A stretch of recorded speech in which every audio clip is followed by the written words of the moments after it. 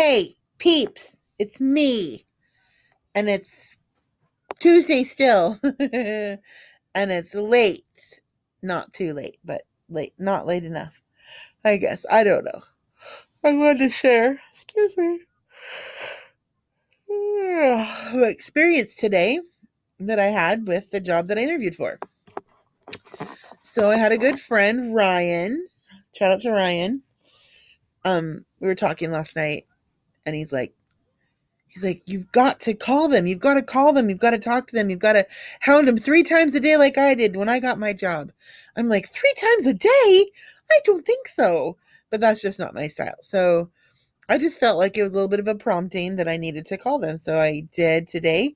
I called them, and I interviewed last Monday for this position to be like a counselor, substance abuse counselor.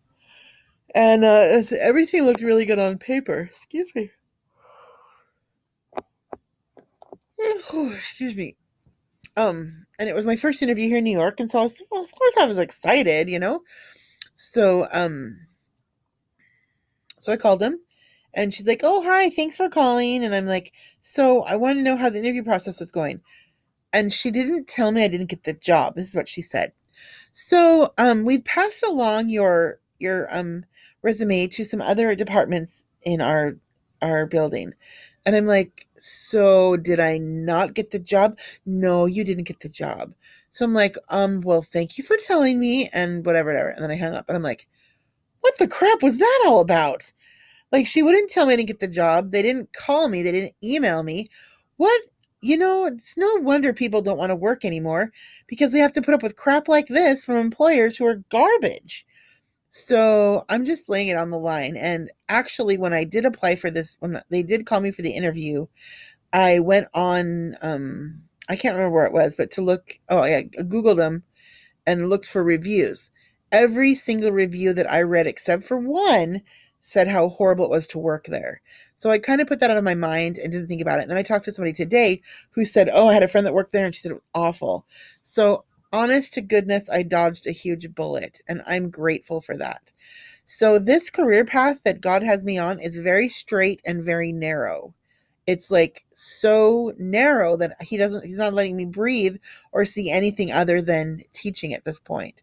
So those of you that know me know that I am a stubborn little mule, Princess Fiona, that's what I am.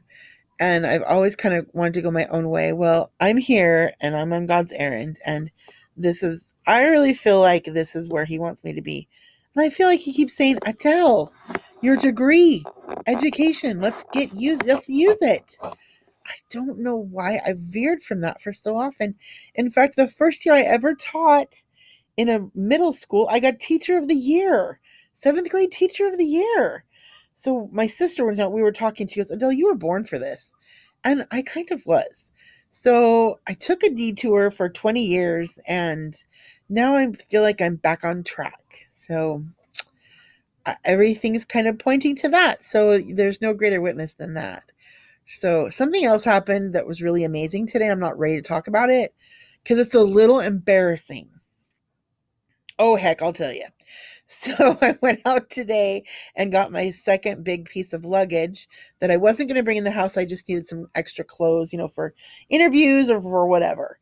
And I opened my huge suitcase to look for my clothes. And guess what was smiling at me on top of my clothes? My shoes.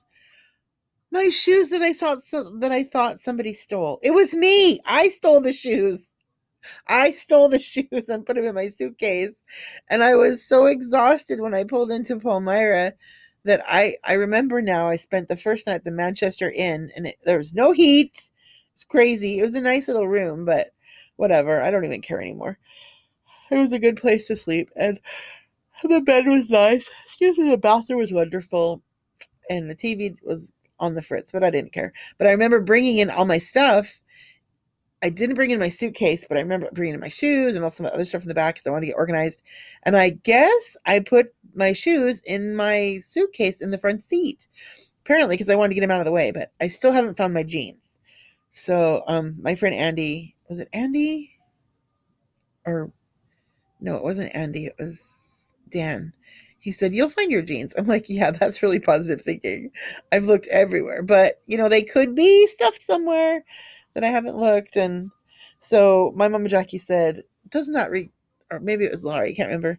Doesn't that help your faith in humanity that nobody actually stole my stuff?" So I feel really embarrassed because I cried and I ranted, but I was so worn out and worn down by the time I got to New York that there I just something in my head just snapped, and I just kept thinking, somebody stolen, somebody stolen. Do you ever do that? Like, you get something in your head and you know you're right, but it's not right? Yeah, I've been called on the carpet for things like that before, where I knew I was right, but I wasn't. I just had this little hair that, or whatever. I'm tired. Can you tell? I'm exhausted. Another great day.